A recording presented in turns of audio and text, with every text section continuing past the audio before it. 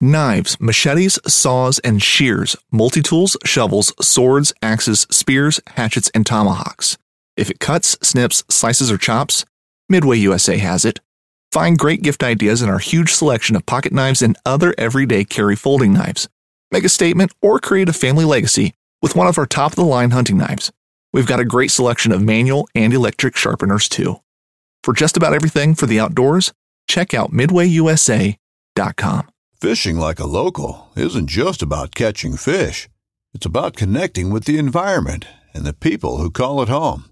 It's about hearing the stories and traditions that have been passed down for generations and sharing unforgettable moments with the people you meet along the way. Fishing like a local is having an experience that stays with you forever. And with Fishing Booker, you can experience it too, no matter where you are. Discover your next adventure on Fishing Booker.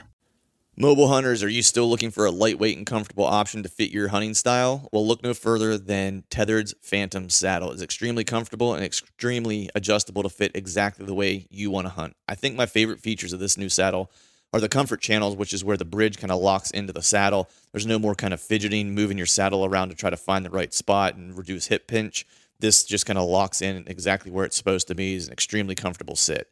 The other option or aspect of the saddle that I really like is the UtiliBridge. Oftentimes you're in a tree putting your tether up and you have a branch in the way, and so you're not at the right height, and it changes the angle of your bridge, which changes your comfort. Well, there's a UtiliBridge now that the Phantom has to where you can adjust that. So no more does it matter where exactly your tether height is, as you can adjust that length of your bridge with the UtiliBridge itself.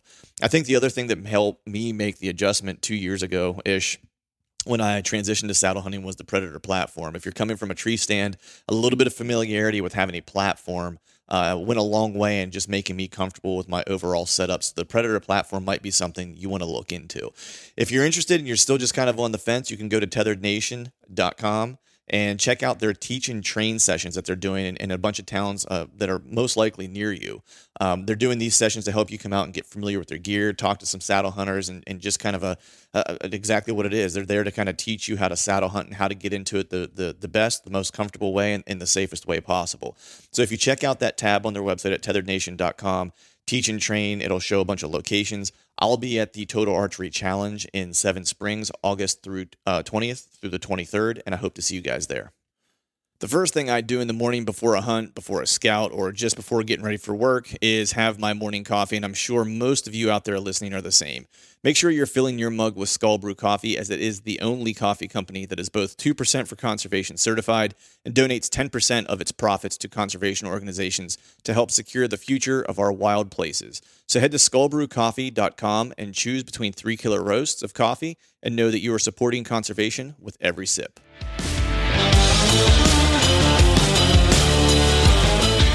Welcome to the Truth from the Stand Deer Hunting Podcast, brought to you by Skull Brew Coffee Company. I'm your host, Clint Campbell, and you're listening to episode number 184.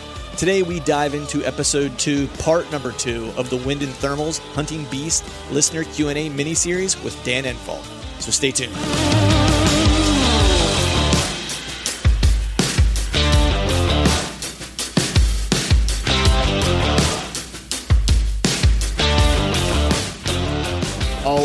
All right. What is up, everyone? Happy Wednesday to you. Hope you are doing well. Hope you are feeling fine. Setting you off with another podcast here, getting you rocking and rolling into the 4th of July weekend. First, let me just wish everyone a happy 4th of July early. If you're listening to this prior to the 4th holiday, let's go out and do some celebrating of our nation. I think it's probably badly needed that we do a little celebrating. We've had enough.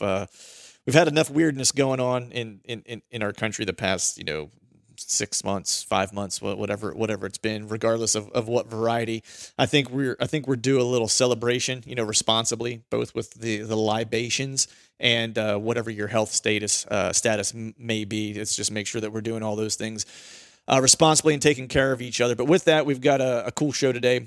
Just a quick couple updates for you before we jump into the podcast on the trailer front. Making good progress there. Got the propane kind of all hooked up and ready to roll. Did that yesterday. I'm recording this early on Sunday, and I'm going to go out right after I'm done with this and put the chimney in and get that all set up because I had some rain yesterday, so it cut me a little bit short, and I didn't want to be cutting holes in the ceiling or in the roof while I had potential rainstorms coming over. So going to do that today, and then I'm going to do a little bit of through bolting for the E-tracks for the hammock setup that I'm rolling, because the way it's set up now, it's really just kind of anchored into the plywood because there weren't any studs where I was needing to anchor it in the one end. So I'm going to do a little bit of through bolting to kind of provide those E-tracks just a little bit more support. That way, Chad doesn't end up on the ground during any of our trips. And then from there, I'll probably pause there until I get back from vacation, headed to my dad's in the Carolinas, and I'll probably pause there and then kind of try to wrap everything up in the second half of July. And I can see the light at the end of the tunnel. Like, we're getting there. Like, the big kind of projects are done with like getting all the paneling up and the heater in, and I just got the solar generator in this past week. It's a Blue Eddy 1500 watt hour solar generator. It's killer. I've started charging some stuff with it just to kind of play with it and see how it works. It's going to be more than what I need. And so the next step for me is really going to be get solar panels and figure out what I'm going to do there. And I think I'm going to go with one 175 watt panel to start and see how that, does with my charging needs. And the testing I'm going to do is I'm really just going to kind of, on a daily basis, kind of try to drain all the batteries of everything that I think that I might be charging. So, computer, laptop, any kind of, camera batteries and GoPro batteries and things like that.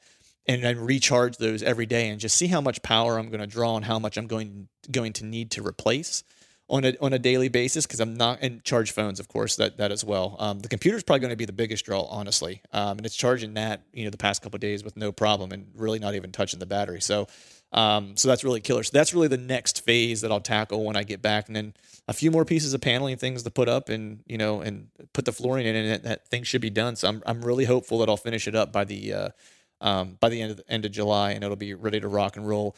One quick additional update I know I've been talking about headed to Missouri this fall. I didn't think I was going to have a chance to go scout. It seems like I might actually have an opportunity to go scout. I've been kicking around a couple ideas with my buddy to head to the Midwest for Missouri and one other state that I plan to hunt next year and do some scouting, put out some cameras now so I get, so we can get a year's worth of intel and data. So we're not starting from scratch next year, and so I'm not starting from scratch whenever I get to Missouri this year. So I'll keep you posted on that. That is not 100% guaranteed yet. We have to kind of look at calendars, make sure I can get away. Since I'm working remotely, I figured for my job, I might as well take advantage of it and get out and get some whitetail stuff done and be able to work and fulfill my job obligations at the same time. But also one more thing I wanted to make mention of in terms of trail cameras. My buddies at Exodus are probably most likely, they do it every year. And when I say probably, it's really just hedging. Their Velvet Fest piece is going to be coming out soon, where they kind of engage all the folks who are using cameras and do a little bit of a contest and a little bit of social stuff along with that. So keep your eyes peeled for that. But more importantly, if you're looking for trail cameras and you need good trail cameras to put out, I'd be headed to ExodusOutdoorGear.com and check out their cameras. They got a killer 5-year warranty, a no BS policy, theft policy as well, where it's like if something gets stolen, they kind of help you out to get your replacement camera. Those are some of my best buddies, and you can't go wrong in using their products, not just from a product standpoint, but from the dudes and the type of support that they give their folks. So with that, let's go ahead and get ready to get cranked up for this next episode. This is part number 2 of the Wind and Thermal session with Mr. Dan Enfalt, the hunting beast himself. First part was awesome, super rad. And I've cut these up just because they got a little bit lengthy. And we're talking a lot about, I don't want to say complicated stuff, but with wind and thermals, it's things that you might want to take some notes and just go back and rehash and think about. And so I didn't want to provide like everything all at once to where you didn't have time to digest some of the information. And so today is part 2 of that conversation. We start talking a little bit about thermal hubs. We talk about, hunting near horse trails and scent and what type of, does it have an impact on deer or not? Hunting bottoms, river valleys, near water, things of that nature. And those are all types of the types of conversations we're going to have today. So with that, I'll let you guys get jumped into the podcast. As always, I want to thank you all for listening. But you mentioned something there before we went into talking about like, how foliage and stuff like that might kind of, bounce wind around and stuff like that and disperse it and make it roll back and, do all kinds of crazy things because it's a solid object and wind is blowing into it. But you mentioned, thermal hubs. And it's something that people will talk about because a lot of times, like I think you started mentioning a little bit earlier whenever we were talking about, river bottoms and stuff like that, where like, or valleys where that sign really holds. If you get a spot where you got a couple ridges kind of come together and kind of dumping into a bottom, it's like the sign down there is usually pretty killer. And that's a lot of times where you'll find a little bit of a thermal hub. But could you explain for folks, what a thermal hub is? And then the follow-up to that is the sign's a lot of times really, really great down there. How do you go about hunting one of those places? Because it seems almost impossible where the deer always have the upper hand in those positions. Yeah, in a lot of cases, it's just like Matt's version of the river crossing. Mm-hmm. And that might even be a thermal hub, what he was describing. So if you have a valley that's surrounded by hills and points coming out from different directions, a lot of times one or two of those points will have a nice like knob on it or a flat spot where they can bed and watch that whole valley, and all the thermals drop, and then they just wander down into that thermal hub where everything's coming together in the evening before they come out. Again, a lot of that takes patience. A lot of it's setting up where they come in and out of there, and maybe at different time frames. Maybe you have to get them, towards pre-rut or coming back in the morning. But they're tough. And again, if you just jump down in that bottom, you're going to have issues. Right. You have to get them up on the side hills. Right. So you have to really scout it out well.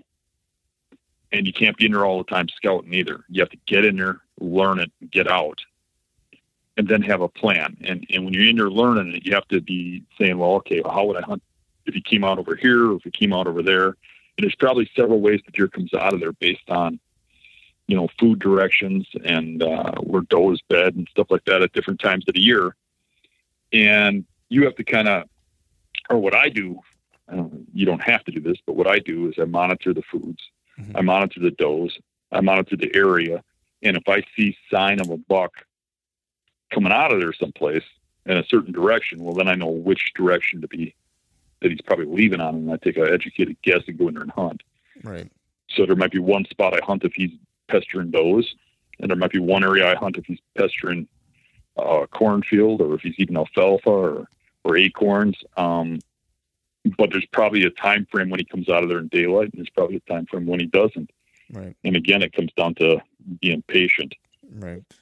Matt, going back to that setup you have now that we've kind of brought it back, is there a position, and Dan, I don't know if you would advocate for this or not, but is there a position you could get into to maybe even just do an observation hunt to where it's like you might have a chance, but you're not going to booger anything up to try to get some live intel? Is like even if you don't see him, if you see other deer doing certain things to try to get a little bit more intel about that spot, is there a possibility of doing something like that? Yeah, there probably is. If I sat between where I'm assuming they're bedding and the acorn area that I found, it'd be on the backside, probably 100 yards away from where they're actually crossing that drainage ditch. And I could probably see what they're doing up on the top of that hill to the hillside. I just wouldn't be able to really watch that actual drainage area. It's a pretty tight funnel area, which is, like Dan said, you got to make sure you don't get above them. Yeah, you got to make sure you don't get above them. So it's possible, but I think it's just a very tough area to sit because it is a funnel. It probably is the thermal hub, which would make sense as to why that community scrape is there. And there's 4 or 5 different trails that all lead right into that scrape coming from different general areas. So it probably is the thermal hub, and it's tight enough that it's going to make it very difficult to observe without messing anything up. Right. Dan, in situations like that, or just in thermal hubs in general, if you got a deer in there, maybe maybe it's a new spot that maybe or look, let's say maybe you're even just out of state, you're out on an out of state hunt somewhere and you got a couple of days or however many days to try to get it done, and you kind of find this thermal hub. Would you do like a sit and just kind of like somewhere where you could observe and maybe, glass and try to figure out what's going on and then make a move? Is that something you would consider doing? Yeah, I would consider that. I think if I had a few days and I had the area figured out, I'd probably just go for broke. Right. And just try. Maybe I get up, high in a tree. Maybe I take a look at it and look at what the best chance scenario is, and I take a stab at it.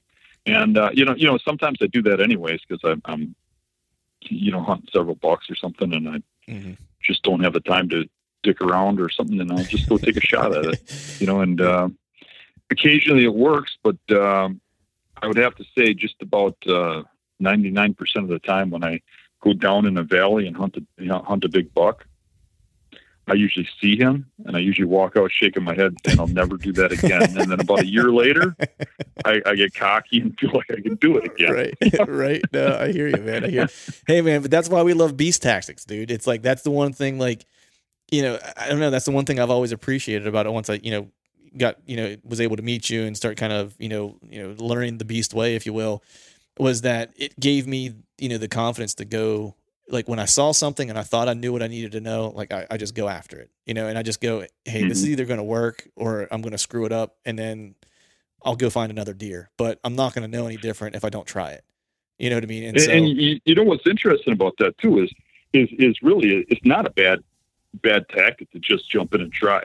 Worst case scenario, you get your butt handed and you learn a lesson. Yep. But you also, at the same time, you move that deer out of there to maybe some place where you can hunt, where you can kill them. Yeah. And if you know the area well and you know the other bedding areas, it's not a bad thing. I mean, you just let them live there forever, waiting and waiting and waiting, and he just lives there forever. Right. Maybe one day you'll find his skull down there. Right. Yeah. Or it gets driven off or something like that, or he gets killed by someone else or whatever the case is. But yeah, it's like no free rides. You got to give it a shot. That's it, man. That's it. It's like, that's why, yeah. I mean, I think that's one of the things, for me that changed, a lot over the years was just like being willing to be aggressive and go make some mistakes and figure it out. And I'll tell you what, screwing up on a bunch of deer has put me on more deer than anything else ever has, and, I think it's the same thing with wind and thermals. It's like, hey, go figure it out, man. Get up into a tree, take some milkweed, start dropping. One thing I even started doing, Dan, this off season, as I'm scouting, I carry milkweed with me all the time. And whenever I'm scouting areas, I'll look at what my prevailing wind is and I'll stand there and I'll drop milkweed, and try to start to learn like, okay, whenever I have this wind, in the water, if I'm close to water, it's like, well, the water's still warmer or whatever. I start to try to figure out like what I'm going to get in those areas while I'm scouting, in the off season. That way it's not a big surprise when I get there come October, November, December, or whatever the case is. People think it's just a tool to check wind direction, but it teaches you so much about the way wind channels and stuff. That's where I learned most of what I've learned from wind. Yeah. Is from milkweed, watching what it does when it hits obstacles, what it does when it goes around trees. And that's how I know what wind does when it hits the wall of trees. Because I've dropped milkweed and watched it and thought, holy crap. Yep. You cannot just sit on that edge and expect the deer to, not bust you. Right. That's the stuff that teaches you. And the mistakes teach you too. Yep. But you have to just jump in and do it. Yeah. Yeah. And it's interesting when you find a bed too, because like when I was scouting Ohio, like we've, big woods, so we didn't find a ton of beds. I want to say we found 3. One, which I would say would be a primary because it was down to the dirt. The other 2 were probably just, maybe seasonal bedding, maybe rut bedding. I'm not 100% sure. Or maybe the one just had a really good, a really good setup in terms of like the thermals and the wind. So it was used most often. That was prevailing wind spot, prevailing wind bed or whatever the case is. But I would literally get in the bed and just start dropping milkweed to watch, like, would this be like that particular day? Is this the wind that deer is going to use this bed on? Right. And start to understand what the wind was doing in that bed. And man, it's eye opening when you do that. When you get in the bed and you start dropping milkweed and you crouch down, you're about head level where they would be, where their head would be and where their nose would be. You start dropping it and watching what happens. It's like, makes it real clear, real quick why they're there. Yeah. Yeah. So, but, all right. So this next one, this is kind of interesting because I had this set up while I was in Iowa. And it wasn't necessarily a setup per se. It was just like what I was hunting around. And so this fellow writes in and says, if wind's carrying human scent, on hiking or horsing trails on public land, do the deer eventually get used to it? And how would you set up a game plan to hunt in and around those type of areas? Curious your answer, because I had a similar kind of setup in Iowa this year. Yeah, that's a good question. And actually, in the last few years, I've been using that as a tactic a lot in the conservancy I hunt. Mm-hmm. It's got a hiking trail that goes through it. And those deer have learned to be okay with human scent on those trails. And I mean, when you're walking on the trails, you can watch the deer in the bushes, watching you walk past. Mm-hmm. But you step 10 feet off that trail and they bug out. And you got, 50, 100 yards off the trail and they, smell your scent on the ground and they freak out. Mm-hmm. But they don't bother with the trails. So that's giving me the option of putting cell cams all along the hiking trail and hunting right over the top of it. And the thing about it is that particular hiking trail goes right past all the bedding areas because it walks everywhere where it's dry and the edges where the water is where the bedding is, So a lot of those deer come out of that bedding and walk right across that trail, right where people walk, almost daily. Right. So I've actually hunted the same stand 3-4 days in a row and had multiple bucks come underneath me each day and not even bother with my scent. That's interesting. Yeah, it was interesting. I think if they get directly downwind, they can smell right where you're at, and then they're going to monitor you and know you're there. But I mean, your Right. ground scent, I got away with a lot. Right. But I do think that if they smell you in the tree, they're not going to just come walking over there. They know the difference of whether you're there or they're smelling old scent. Right. Yeah. Yeah. It's almost like how pungent is it, right? Is that dude here now, or was he here like 5 minutes ago walking by, or whatever the case is? It was interesting because I hunted in an area that had a horse trail, and I saw the same thing. I saw hammer scrapes on the horse trail, like ridiculous scrapes and rubs all along it. And the other thing is like, and this was like a little gift on my way in, there was horse shit. I would make sure to step in it every time I walked in, you know what I mean? And just make sure I got it all over my boots as I was walking in, just trying to blend in, you know what I mean? Like not trying to smell as little like a human as I possibly could. And it was funny because it makes good camo too. Rub it on your face. Yeah. Well, I did, and I even ate a little bit because someone told me that. No, just kidding. But no, a local actually told me. I met a really nice fella. If he listens to this, his name's Corey. Really good dude in Iowa, and I met him at the truck the one night when we were walking out, and he actually the one who kind of tipped me off to an area that I had never scouted before, and that was ultimately where I ended up killing my deer. But we were hunting maybe a mile from each other on this same piece of public, and we were just kind of chit-chatting at the truck the one day, and I had said something, about the horses or whatever, and he was like, hey, he's like, don't be bothered by the horses around here. He's like, I've seen, booners, walk right behind a horse after they walk right down a trail with 3 horses and 4 people. He was like, so it isn't bothering them. He's like, so, he's like, if you see good sign near a horse trail, he's like, don't be afraid to set up right on it. He's like, because the horses, he's like, even if they walk through while you're hunting, he's like, they're not going to bother him at all. And it was interesting because I did see that. Like I passed the horse on my way out the one evening, and then jumped, a couple of deer. I didn't know what they were, but I jumped a couple of deer that, like you said, that were like 5 feet off the path. Yeah, and I'm seeing the same thing on public land where they got one access trail. Mm-hmm. That a lot of times those bucks will be tucked up on a hill watching that access trail, and they just get up and walk right across that trail after the people leave. Yep. Yeah, it's interesting. Matt, I see it quite often. Yeah, Matt, have you had any experiences like that near, just like hiking trails or anything like that, where it's like, there's a lot of ground scent laid down where deer are just kind of not so much bothered by it for the most part? Yeah, that's actually where I shot my buck last year, was a setup like that. It was funny you brought that up because they're bedding like 30 yards off of a walking trail, but it helped me get into my setup because it didn't spook them out of the bed walking that close, because they see people walking past them every day.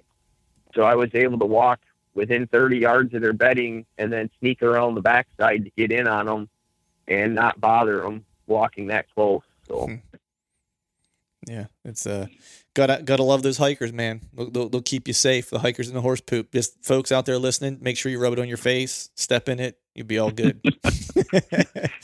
So yeah, I got a good, quick, unrelated story for you. Yeah, let's do it.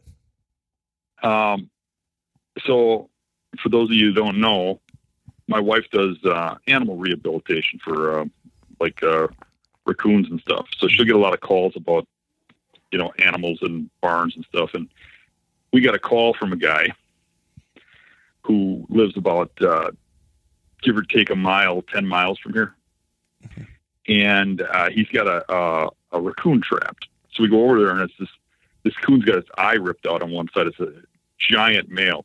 One of its ears is chewed off. I mean, it's just a rough looking critter. So I get this thing in this cage, and I put it in the back of my truck. We drive it home, and we take it in the back yard by the swamp. We let it go. Just figured, it can go live out in the public land. Right. Let it go in the backyard. It runs off. The next day, the guy calls up, says he has another raccoon. We go over, it's the same raccoon. 10 freaking miles. That's crazy, man.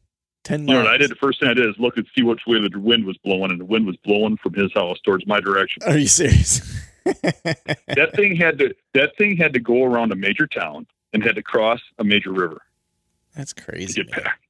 That's crazy. Yeah, I mean, you cannot beat those animals' noses, man. He must have had one fine lady over there, is all I'm saying, to go 10 miles and cross a river, Well, the funniest part is I can't believe a mature raccoon like that was that stupid to go back in that same cage trap again. I know, right? That's what I'm saying, man. It's the power of the female persuasion, man. It had to be. It couldn't be anything else. You know what I mean? It's like it makes us do dumb things, man. I'm pretty sure that's what he had. When's the raccoon breeding season? Was it then? Yeah. So, all right. So this next question, we'll move on to more wind and thermal here. This fellow says, this is kind of interesting. So he says, in your experience, how do bucks react to high wind days? Are they shifting bedding on those days? Are they moving more in your experience? How do you specifically kind of hunt these days, and use them like in terms of noise and movement for concealment, in certain areas. So I think it's like 2 or 3 parts here. It's like, how are bucks, reacting to high wind and shifting bedding, and how are they moving in those scenarios? And then how are you specifically using those types of days to hunt? This upcoming concert season will be all about the boots, and Tecovas is your stop for the best in Western style. Tecovas has seasonal and limited edition offerings this spring and summer, including men's and women's boots, apparel, hats, bags, and more. All Tecovas boots are made by hand in a time-honored tradition with timeless styles that are always on trend. And Tecovas has first wear comfort with little to no break-in period. It's hard to find this level of comfort paired with this level of style. Stop by your local Tecovas store, have a complimentary drink or two, that's WCB style, and shop new styles. The smell of fresh leather and friendly staff are at your service. Many stores even have leather custom branding to make your boots truly personalized. And with regular live music and events, there's no in-store experience like it. If you can't make it into a store, just visit tecovas.com. That's TECOVAS.com. They offer free shipping on all boots, as well as free returns and exchanges, and ship right to your door. Go to tecovas.com and find your new favorite pair of boots today. It seems like on really windy days early in the season, you don't get as much buck movement. Mm-hmm. But around rut, like mid-October on, it doesn't seem to bother them at all. And maybe that's just coincidence because I've seen them in heavy winds early season too. Mm-hmm. But I don't really see it as being that big of a factor, the high winds. They still move and stuff, and they seem a little jumpy. You notice that they're always like spinning their heads around, looking around, mm-hmm. but they still seem to move. The one thing about wind is the high winds, they move like you can go hunt them just like any other day. There's 2 things. Number one, wind's more consistent when it's really windy. It's blowing a certain direction. You can trust it a little more. Mm-hmm. Number 2 is that you can get away with a lot. Right. Wind is blowing brush around.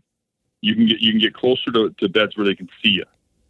Mm-hmm. You can overcome things that are like loud leaves and stuff because they're not going to hear you. So you can hunt those areas that normally you wouldn't get so close to. Right. You know what I mean? Or you couldn't get so close to. You can take your chances and push your envelope. In a lot of cases, I'm waiting for either a windy day or like a rainy day when it's pouring rain to go and hunt a certain spot or a certain deer so I can get in there and get close. But as far as it affecting deer movement and stuff, they seem to still move just fine and follow the same patterns. They just do seem a little jumpy. Like like they're on edge. Right. Yeah. I think, for me to build on what you were saying, it's like I've learned to like windy days. I used to not like windy days. And I think part of it was because I just didn't quite know how to hunt it successfully. You know what I mean? And like to your point, it's like using it to dive into some places where maybe you could take a little bit more risk, because with that higher wind, you're probably getting a more consistent. So it might be one of those areas that you can hunt where you're getting swirling winds. And so that higher that higher wind speed might be what helps you out, just gives you enough consistency where you can get away with a hunt that you otherwise wouldn't be able to get away with. I love the idea of cover sound. There's a spot that I hunt. It's a swamp. And actually I was texting you about it here like 2 years ago. It was a small little 25-acre patch of swamp, and had 150-inch deer in it. For Pennsylvania, that's a big deer, and I live in the suburbs, and it was suburb hunting. And I was always getting busted, like walking into that spot, like always, because there's only one way in and one way out, like because it's surrounded by private, people's homes. And so you didn't have another way in. And so what I ended up figuring out was either hunted on windy days, wet days, or whenever I would walk in, because it was close to a road, I would only move when traffic would go by.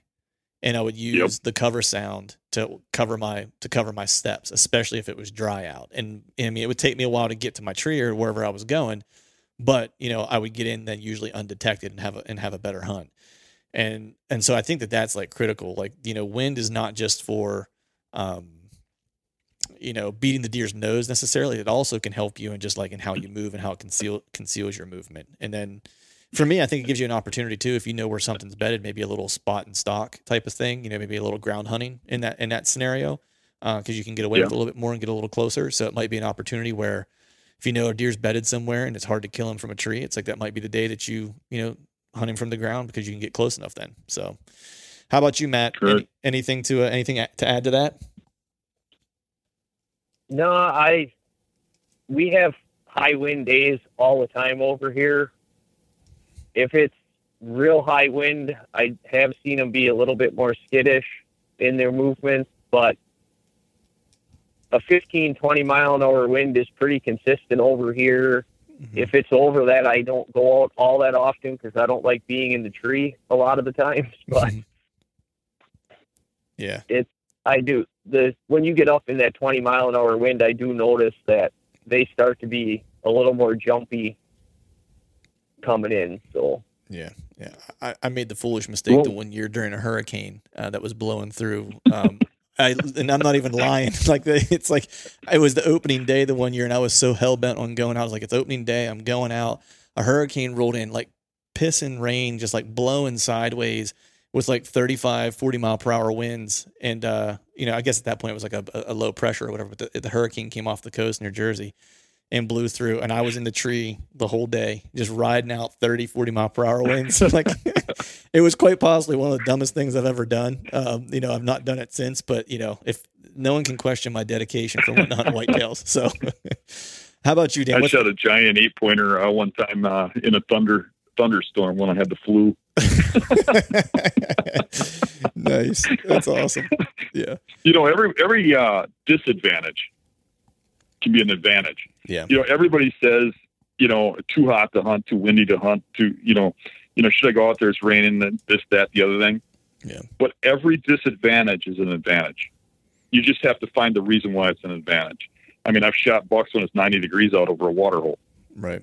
I've shot them when it's windy, when it's in a spot you can't get to. Mm-hmm. I've shot them when it's rainy, when it's a spot where it's all crunchy leaves all the way in there.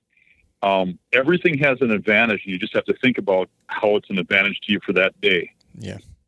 But really, there is no bad day to hunt. Right. Yeah. No, 100%. I agree. And I think except for maybe a hurricane. Right. Yeah. That might be a day you want to set it out. You know what I mean? Yeah, it was pretty. I mean, there was no rain gear that was going to save me that day. Like I was soaked to the bone. Like, I got back, this was actually a couple years ago. I was hunting our family farm, and I got back because my father-in-law was with me, and I got back to our camp, and I walked in, and it was my father-in-law and like one of his buddies, and they're a little older than me, of course. And so they didn't even go out. They were like, you're crazy. Like I got up early and they're like, man, it's like blowing like crazy, pissing rain. We're not going out. And I was like, I'm going. They were like, you'll be back in an hour. I stayed out the whole day. Came back, at dark, and they're like, I can't believe you sat out in that mess. They're like, you're either stupid or tough. I'm not quite sure which one it is, but I would say maybe a little bit of both. But all right, so we'll get off of my stupidity and go to someone's smart question here is what we're gonna do next. So this fella asks here, and we're getting close to the end here. We only have a couple more questions. So dominant winds. He's asking about dominant winds changing during the year. Now, I don't know if that's, I don't know 100% if that's true or not. I'd be curious to know if that is. But he says, is it safe to assume that bedding changes throughout the year based on how the dominant winds might shift throughout the year? I don't know where he's at, but where I'm at, the dominant wind seems to stay pretty consistent. Right. I got pretty much a west wind.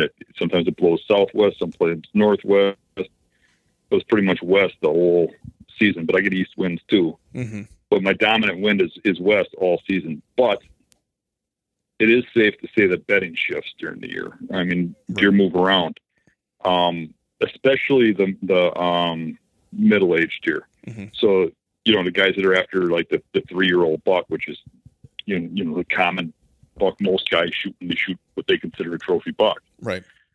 When you start getting an older class, they really seem to lock down to certain bedding areas. It's like, I don't know why, but it almost seems like they're easier to hunt. They're just harder to find. Right. They're hard to kick out of the bedding areas, basically. The biggest buck I ever shot bedded in the same spot every time it was a west wind for 2 years. Huh. It was just almost a bulletproof spot, and until I got the balls to sneak in there and just take a chance at it, that worked. Right. But the older they get, the more they lock into those spots. That's interesting. And the harder they are to kick out of them. Yeah, that's interesting, because I would have almost thought the opposite. I would have almost thought that they would move around based on because I mean, like if they're bedded in a spot on a west wind, it's like if it's west and has a little bit of south in it, it's like, an older buck might stay in that spot because, well, this bed's good, where a younger deer might move. And I would have thought maybe the opposite of that, because as that wind shifts, he's recognizing like, I might have a little bit of a vulnerability here. Let me get out of here and go to my, basically do my wind shift. You know what I mean? And like, are you saying, I'm sorry, go ahead.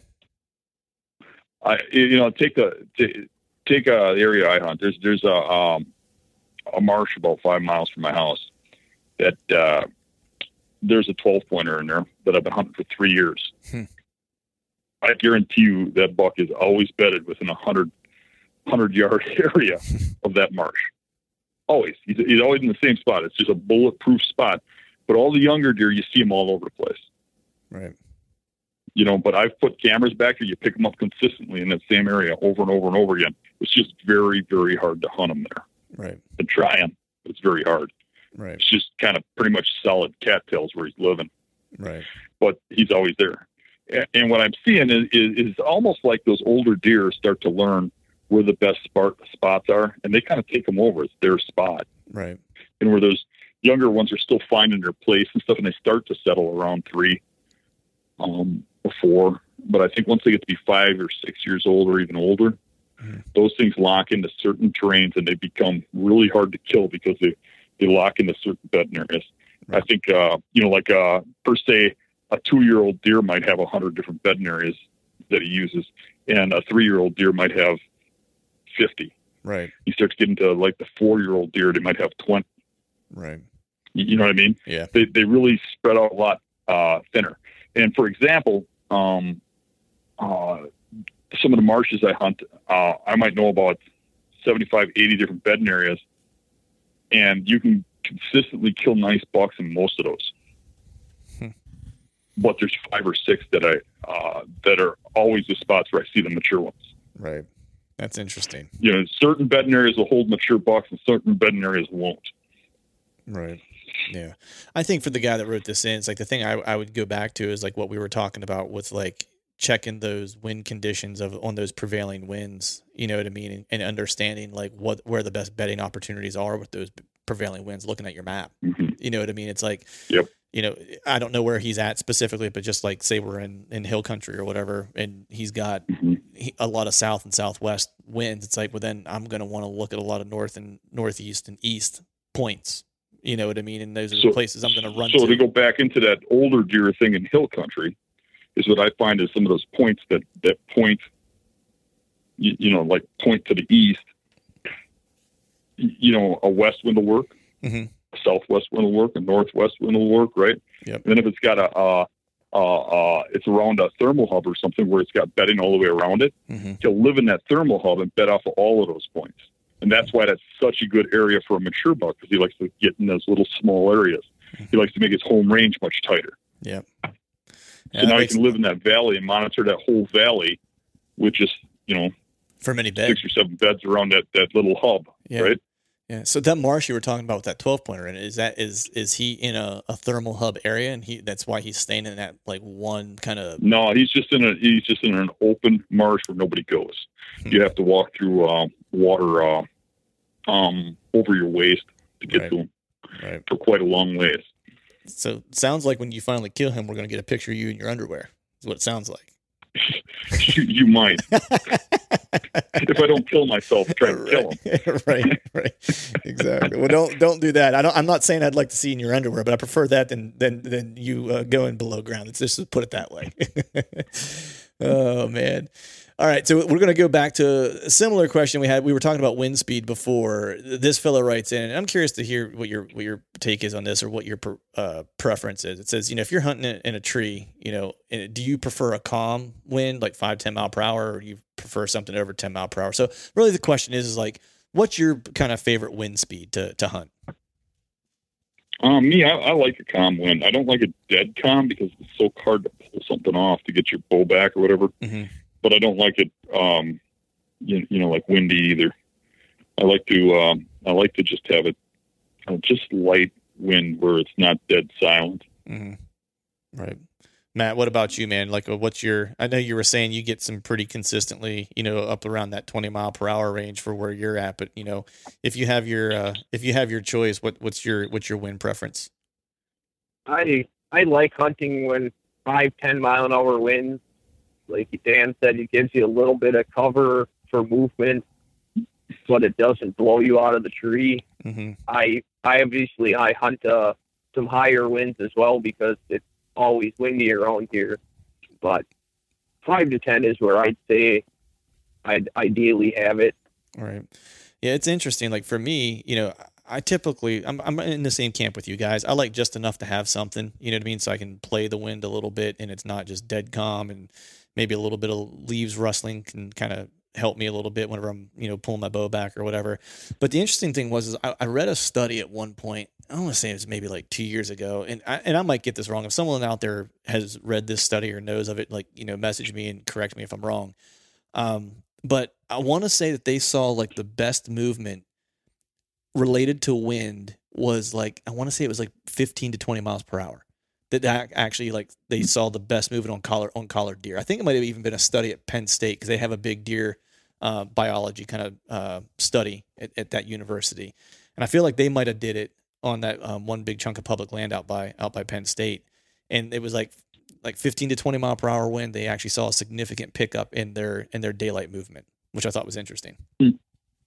So there you go. That's interesting. Yeah. I will say this: hurricanes, not so much. Did not see any deer during that. So if anyone's telling you that that's a good day to hunt, they're wrong. Last question, man. So we made it through alive at this point. So we'll hit this last question, and then we'll pause for any final thoughts. But this fella, this is part bear too, man. So this is right up your alley, Dan. How far away, this fella writes, can a deer or a bear scent check an area using just a thermal pull? So what are your thoughts on that? He's like, is it 100 yards? Using like pull? Like a thermal pull. Like I'm assuming he's saying like, there's a pretty calm wind where the wind's not really dictating a whole lot of what's going on in terms of like what the thermal is going to do and where it's going to land per se. And he's just curious, like, how much of a factor is that? How far could that travel for an animal to scent check an area? Well, that's an interesting question because it's hard to answer. I mean, it would depend on how far the thermals are pulling. Right. I mean, it would be the same question to say how far does a thermal pull? Right. It pulls from the bottom of a hill to the top of a hill, but in low, flat, wetland like a bear would being in a lot of cases. But I guess bears are in hilly terrain too. I'm just used to hunt them in swamps. Right. But swamp terrains, the thermals pull very little. Mm-hmm. But to give a perspective, I saw a study, just like you saw a study, on bears. And it was a study on bears coming out of denning. And it had nothing to do with hunting. It was just a study on how they feed. Right. I kind of get into that stuff. Yeah. I'm a weirdo. But the bears were coming out of denning and wandering around looking for food because they're half starved from being denned up all winter. Right. And they'd be walking, and you could see on the radio collars that they would turn and go directly in the wind because they smell something, and they would go straight into the wind. And these bears would walk as much as 10 miles to a winter kill and eat it. Wow. 10 miles. I mean, that's crazy. Well, that's my one-eyed raccoon. I was just going to say, yeah. Seems like it's the theme. It's the same thing. Yeah. That's crazy, man. Like, I can't. That's nuts, man. Like, it's just hard to fathom. You know what I mean? That's even, like, if you think about it, that's even stronger than, like, a shark would have whenever there's a drop of blood in the water. You know what I mean? Or it's the equivalent, or it's pretty close to the same. Yeah. You know, I mean, it is insane how well those animals smell. And it's just something you got to, yeah, a hard time taking in perspective as a human, because we are so sight-based. Everything around us revolves around our eyes. Mm-hmm. To a deer, everything revolves around their nose. Yeah. Yeah. I mean, you can make them blind and they'd be okay. It'd be like us not being able to smell. It'd be like a pain, but we get by just fine. Yeah. Yeah. Well, that'd be like taking their eyes out. They'd be fine with no eyes. Just right. Don't take their nose away. Right. Yeah. I mean, I read an article at one point, a guy was talking about, and I wish I could remember the particulars of it, because I think he did start talking about how far, like, a deer's nose capability or whatever. But what he was saying was, like, basically how they smell. He was like, he's like, for an example, and they did the classic, like, it's whatever it is, 10,000 times a bloodhound or whatever, 1,000 times a bloodhound or whatever the multiplier was. Don't quote me on the number. I'm just kind of throwing a number out, but it was obscenely higher than a bloodhound would smell. And he was like, basically, he was like, to give you an example, he was like, you walk into a house and your mom, your wife, your whomever is making, lasagna. He's like, you can walk in and smell, oh, that smells like Italian food, right? He's like, if you're really good, he's like, if you have a good nose and maybe a good palate, right? He's like, you might be able to walk in and say, oh man, mom's making lasagna. And be able to tell just because the familiarity with the smells when she's making lasagna versus anything else Italian, right? He was like, the way deer smell isn't just that, like, I'm making lasagna. He's like, you're making lasagna. Jennifer made it. She got her groceries at Giant, and those groceries came from Idaho. You know what I mean? Like, he was like, it's that level. He was like, where they actually smell molecularly. He's like, it's not scent. He's like, it's molecule. Yeah, they actually they have an organ in their nose that isn't very well studied. I mean, there hasn't been too many scientists that have gone into it, but they've gone into it a little bit. It's called a vomer nasal organ. Interesting. And what a vomer nasal organ does is it divides scent. So they don't smell like you or me. And this is a bear or a deer. And a bear actually smells better than a deer. But they both smell phenomenally more than a bloodhound. Right. But what a vomer nasal organ does is it separates the odors. So they don't smell lasagna. They smell the flour, the yeast, every piece of the ingredient separately. So that's why cover scents don't work. Right. Because if you like put fox urine on you or whatever, they're going to smell the fox urine and you. They're capable of separating odors. Right. That's crazy, man. And I think you might be the first person ever on a podcast to say vomer nasal organ. Just saying. Like, that was Matt, have you ever heard of vomer nasal organ? I think I'm going to name my next child vomer nasal organ. That just sounds like no, I've not heard of that. That's interesting. We got a cat named vomer nasal organ. Oh, awesome, man. Well, that's the last question we have. Like, I'll turn it over to you guys, Dan or Matt. You go first. Do you have anything else to add before we shut this thing down? No, I think that was a great conversation. We covered a lot of topics, and the dissecting of certain stands and other people's questions, I think, is really going to help out. And it's definitely giving me some ideas on what I need to do for this season. And hopefully have some good success this year. Awesome. Dan, anything, any closing remarks before we get out of here? Sure. First off, I'd like to say I appreciate Matt coming on and putting up with us. Yeah. And secondly, you guys really want to know how the wind flows, carry milkweed with you everywhere you go and test the currents and really watch what it's doing. Yeah. That stuff is the biggest teacher there is. Yeah. Yeah, 100%. And I would just like to say, Matt, thank you for coming on, man. I appreciate you being a sport and joining us. Happy to have you on. Hopefully we answered your question, you're well enough, and you'll still be our friends after this, hopefully. And Dan, as always, man, I love you, bro. And I appreciate your time coming on here. Looking forward to doing the next couple sessions with you. And just appreciate your friendship and your willingness to always help hunters try to get better and be part of this hunting community. So I appreciate you, man. Thanks. You're not bad yourself, Glenn. All right, folks, that is a wrap for today's show. I'd like to thank all of you for listening. And if you haven't yet, please head over to iTunes and leave us a 5-star rating, and be sure to subscribe to the podcast. And hell, while you're at it, head over to YouTube and give us a subscribe there as well. I'll be super appreciative if you do those couple things for me. And before I shut this thing down, I need to give a big shout out to our partners who continue to help us make this podcast possible. Tethered, Exodus Outdoor Gear, Skull Brew Coffee Company, and Gumleaf USA Boots. And until next time, we'll see y'all.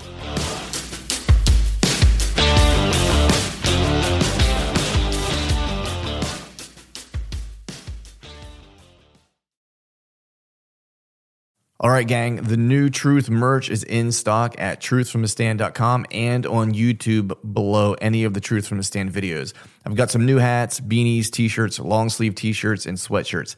There's even a new Do Hard Shit hat for those of us who like to embrace micro-dosing adversity. So head to truthfromthestand.com and check out the new gear and use the code TRUTH, T-R-U-T-H, and save yourself some cash on the new gear.